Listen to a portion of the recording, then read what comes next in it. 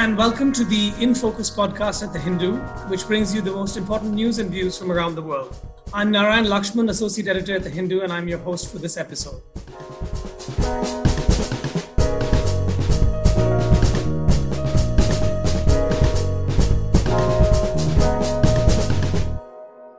As the US heads into what is arguably one of the most impactful and important elections in recent times, we see two parties competing with each other, two leaders of the parties competing with each other who have extremely differentiated political outlooks, worldviews. On the one hand, the incumbent President Donald Trump, and on the Democratic side is Joe Biden, former vice president. And whether we are directly involved or not in this whole political cycle, the ripple effect of this election will be felt far beyond the borders of the US itself, and certainly in India, whether in terms of trade, in terms of geopolitics, in terms of defense, or just even what it means for the peoples of these two nations. So to discuss and unravel and explain all of these complex sort of impacts and effects that we could see from this election, we have with us today, I'm very pleased to have Dhruva Jaishankar, the director of the US initiative at the Observer Research Foundation. He was formerly with Brookings India, and before that with the German Marshall Fund in the US, and before that with the Brookings Institution. So welcome, Dhruva, and it's really good to have you join us today. Thank you for having me. Great. So as I mentioned, the election is pretty close. And do you firstly get a sense of what sort of foreign policy questions are the most important ones, if at all, in this election, or is it entirely about domestic priorities? Well, in some ways, it seems like there's so many issues at play in this election that it's hard to even get a set, grapple with the sense of what the priorities are. I would still suggest that the biggest issues, at least for most voters, and this has been shown in public opinion surveys as well, really are domestic in nature. And they relate to issues like the economy. I think that's often number one. Immigration is high, law and order, crime, something that Trump himself has been emphasizing. Social issues often playing out in the nature of Supreme Court nominees and appointments. And the president gets to decide that, and particularly if they have a supportive Congress, can actually get through the Supreme Court nominees of their choice, and that the composition of the Supreme Court will then determine various social issues. So I would say those are the kinds of issues that really are dominating the conversation today. And foreign policy, I think, is there. There is now, particularly with respect to China, there is and China trade policy. You have elements of foreign policy that have a strong domestic resonance. I would say another issue is military interventions and alliances. That's another area. So in all, I would say those are areas of foreign policy which do have a resonance with the electorate in the US this cycle because they have, in some ways, a very strong domestic implications as well. Okay, so given what you just said, we obviously want to know more about what a presidency on either side of the party lines would mean for India. So, of course, Trump being incumbent, we know quite a bit about his worldview, and we can certainly revisit that. But Joe Biden and his running mate, Kamala Harris of Indian origin, vice presidential nominee, can you talk to us a bit about what sort of priorities they might have? Firstly, let's look at in terms of trade and economics. What would a sort of economic policy, foreign policy look like under a Biden-Harris ticket? So, Biden has actually spoken to that directly and, basically said that he's in favor of greater trade between the United States and other countries, as long as that trade, and this is an important caveat, actually helps the middle class in America. And, what that implies is more equitable trade, trade deals, trade agreements that create jobs in the United States, and so forth. So that I think he's been quite clear about. What I would read into that is that he does not plan, unlike Trump, to go aggressively after countries which have large trade deficits with the US. He's also said quite openly that he's against the imposition of unilateral tariffs against countries, particularly China, because he believes that overall hurts the U.S. economy and hurts jobs in the middle class. I think that is the broad outlook, which is a broadly favorable sort of pro-trade position, one that they believe creates jobs. However, he's fallen short of an explicit endorsement of something like the Trans-Pacific Partnership, which was a major trade deal that was concluded negotiated and concluded under the Obama administration, which Congress gave a sort of tentative approval for, but which Trump very soon after he was elected to office unilaterally withdrew from. And there has been some opposition to TPP on not just from Trump and Republicans, but also the left wing of the Democratic Party, which has some misgivings about what that would mean for jobs in the US, and particularly how it will affect unions and such. So I think it's not quite clear whether, even if Biden is elected and even if he decides to revisit TPP, whether he would have sufficient support in the US Congress to ratify that agreement. So I would say, again, his trade agenda, I think, falls short of a much more aggressive trade posture that you might otherwise expect from a centrist Democrat.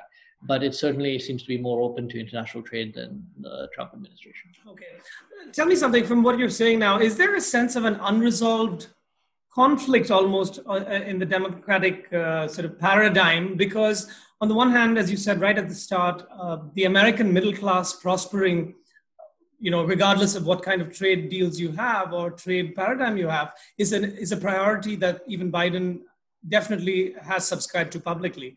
And yet Trump has made the case right since his campaign days that indeed the American middle class, talk about Rust Belt workers in Wisconsin and wherever else, they have all been economically disenfranchised because of globalization, because of openness, and because of the sort of the effects of trade in that sense. So how do you think Democrats, the Biden and his team, will sort of tread across this this tightrope, this balancing act that they have to do? No, it is, one of the interesting things about US politics, and I suppose this is true in other places too, is, the Democrats and Republicans are both big tents, and they're both broad coalitions consisting of different groups that have different priorities and different agendas and sometimes competing interests as well. So I think there will be an issue about how to deal with these competing interests. The progressive side of the Democratic Party in particular has those misgivings that you pointed out. But I think an interesting development is, as part of Bernie Sanders, who was in some ways the last major opponent of Biden's in the primary process, and who represents in some ways the left wing of the Democratic Party. Once he, in some ways, stepped out of the race and gave it to Biden, one of the things that was done was the creation of a number of committees where both Biden and Sanders campaigns nominated a number of people on, I think, 8 different issues, where the idea being that they would find some sort of reconciliation in those areas for a common agenda. And it's interesting to see what is on there. It's issues like the environment. One of the things they've been pushing for is a so-called Green New Deal, the progressives, that is, which would create jobs, be generated by government spending, but would actually contribute over long term to a more sustainable environmentally friendly economy. So that's one area. That was immigration is another one. Law and order and justice was another one. So most of the issues didn't have a very direct international component. You still get the sense that Biden and his team will hold foreign policy and defense quite closely, and that those are not issues that, again, barring military intervention and defense spending, are not really high on the agenda of progressives. But there will be, you are already seeing this negotiated process of trying to appeal to these different constituencies when it comes to the economy. Right.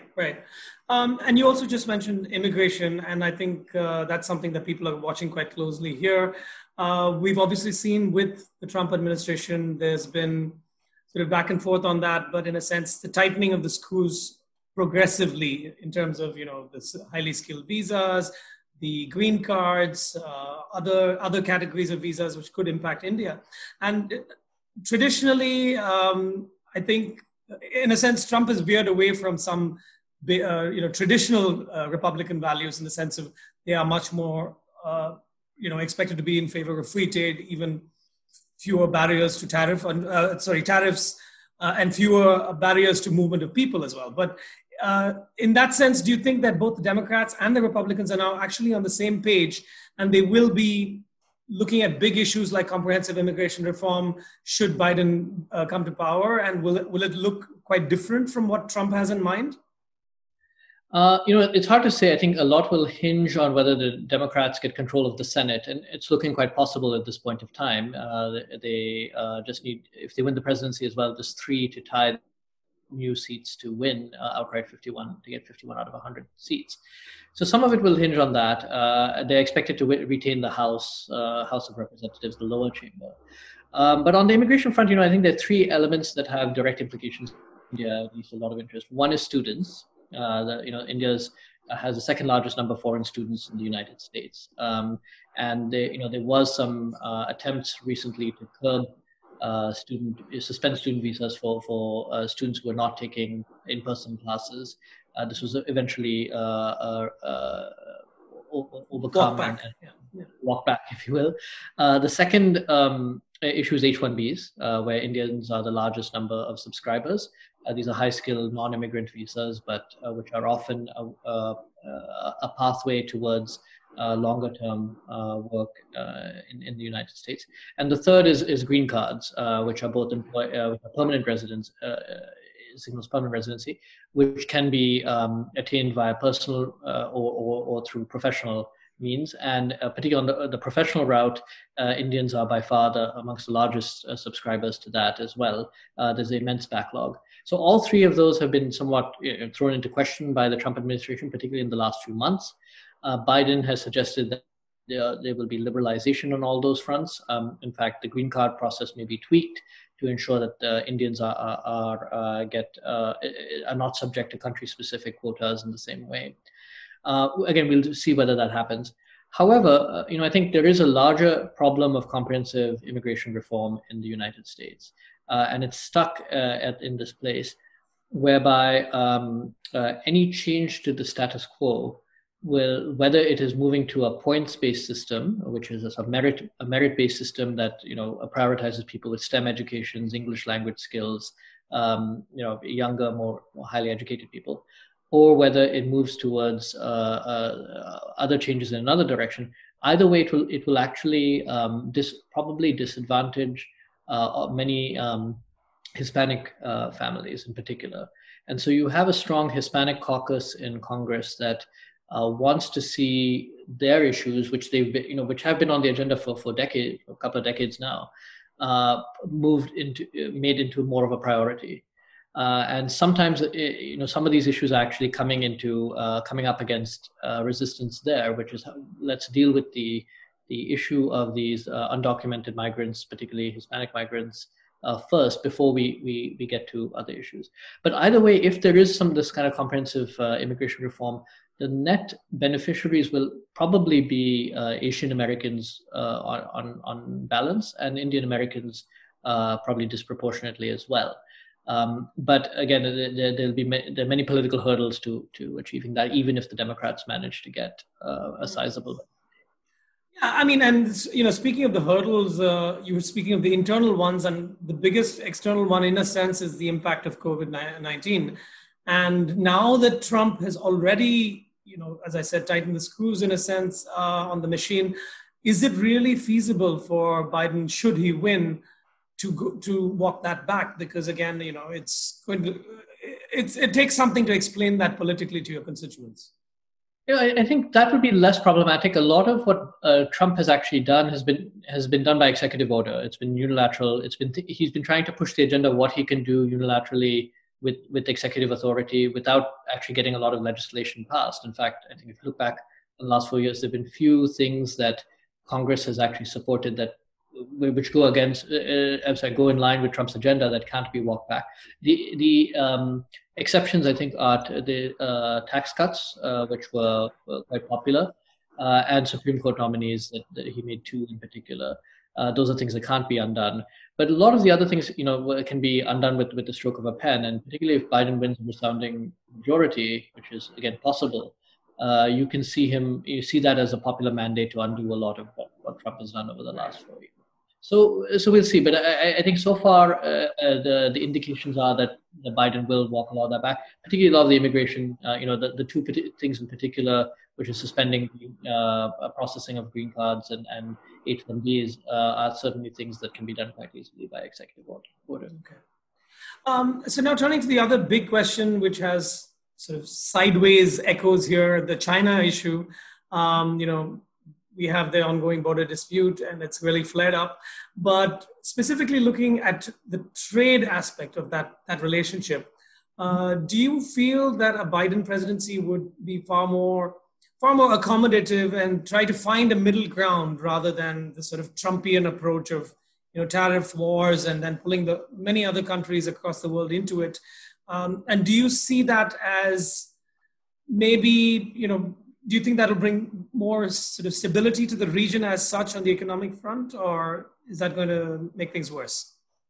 It's hard to say, particularly on the economic front, because again, it's not simply a China issue, but there's also coronavirus having distressed the U.S. economy.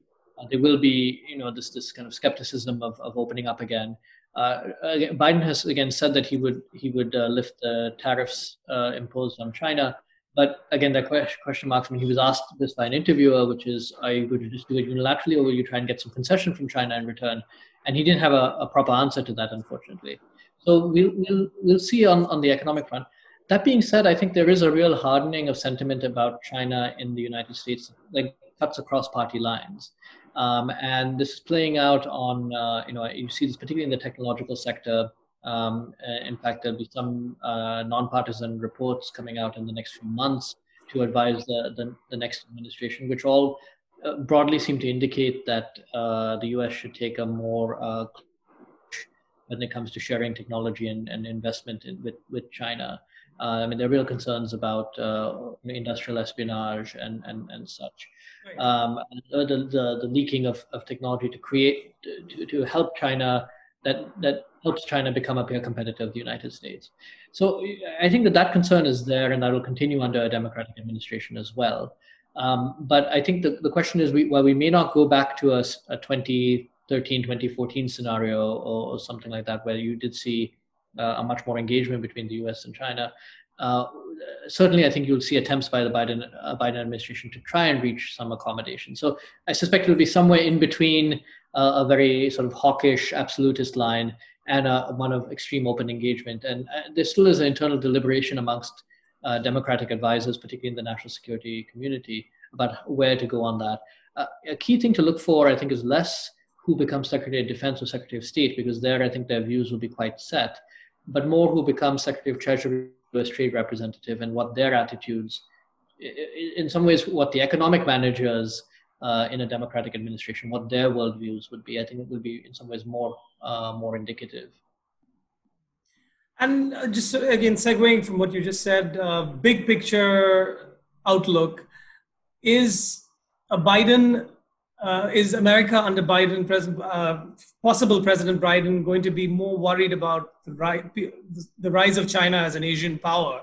And, would it sort of lean more towards a large democracy like India versus, the Trump administration, which has appeared to be a little more, not isolationist, but more preoccupied with what's happening within America rather than, get embroiled in anything abroad? Is there a big difference, a sort of a schism between those two outlooks? And will that matter to India, how India plays its cards? No, I don't think. Partly I think because of the systemic change that has taken place on China policy in particular, and by extension Asia policy in the United States, I don't think the schism will be as wide as some might expect. There will be differences, but I think it'll be differences around the margins when it comes to that.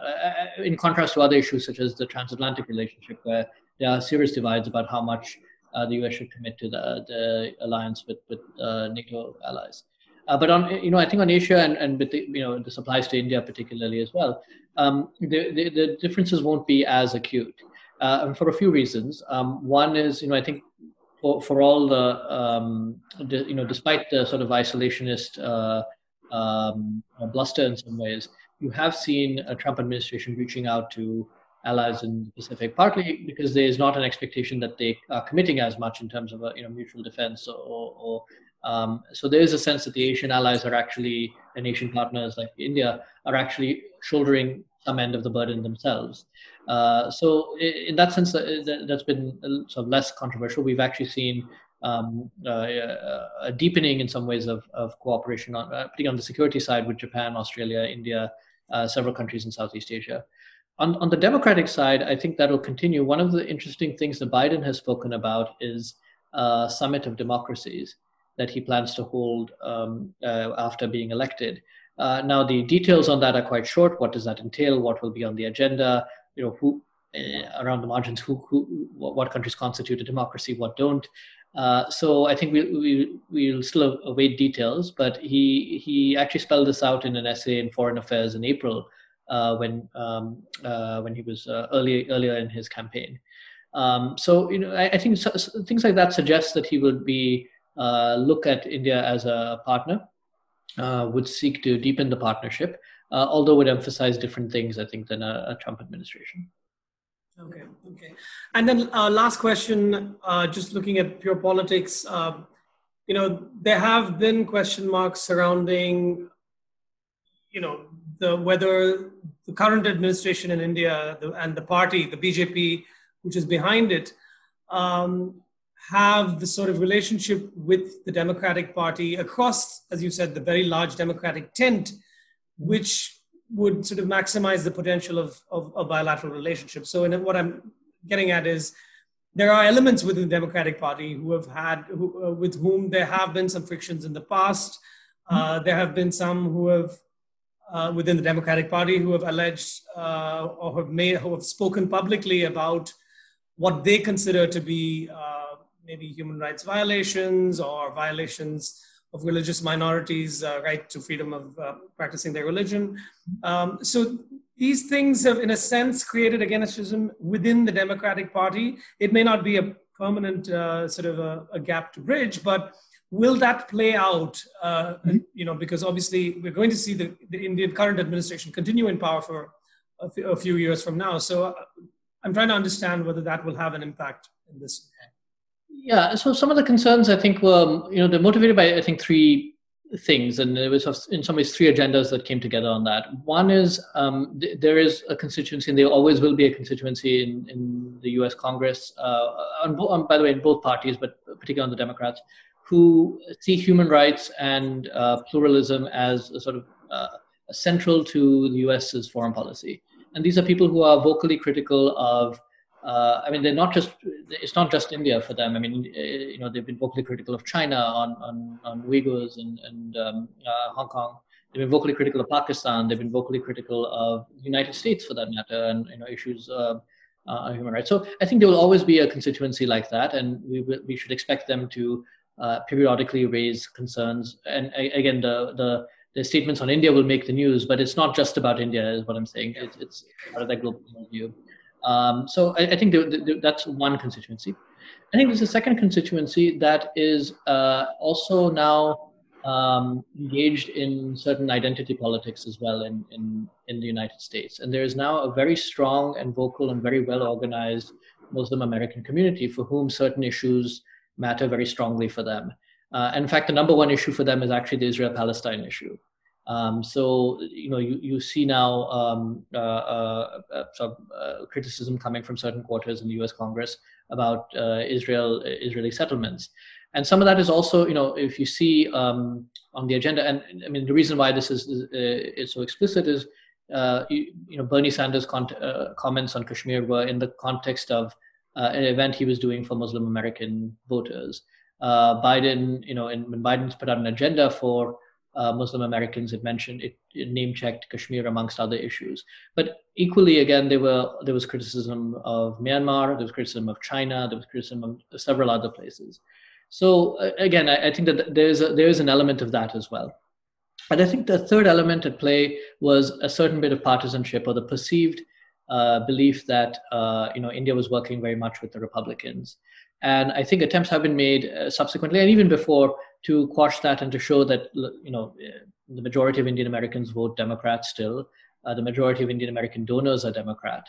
And in fact, even events like when Trump, in the Howdy Modi event in Texas, in Houston, was attended by a large number of Democratic politicians, including the Speaker, the Majority Leader of the House, Steny Hoyer, the Mayor of Houston, who was a Democrat, several members of Congress as well. So I think that issue, I think, has been addressed, and Biden himself has spoken on Indian Independence Day on August 15th, said that he will look forward to working with India. But I do think the first two issues will continue to have some resonance, particularly from certain strong constituencies in the US Congress. Okay, fantastic. That's all we have time for. But Dhruva, thank you for joining us. That was very insightful, and possibly we'll circle back to you as the campaign cycle reaches the absolute final days. So thanks very much for joining.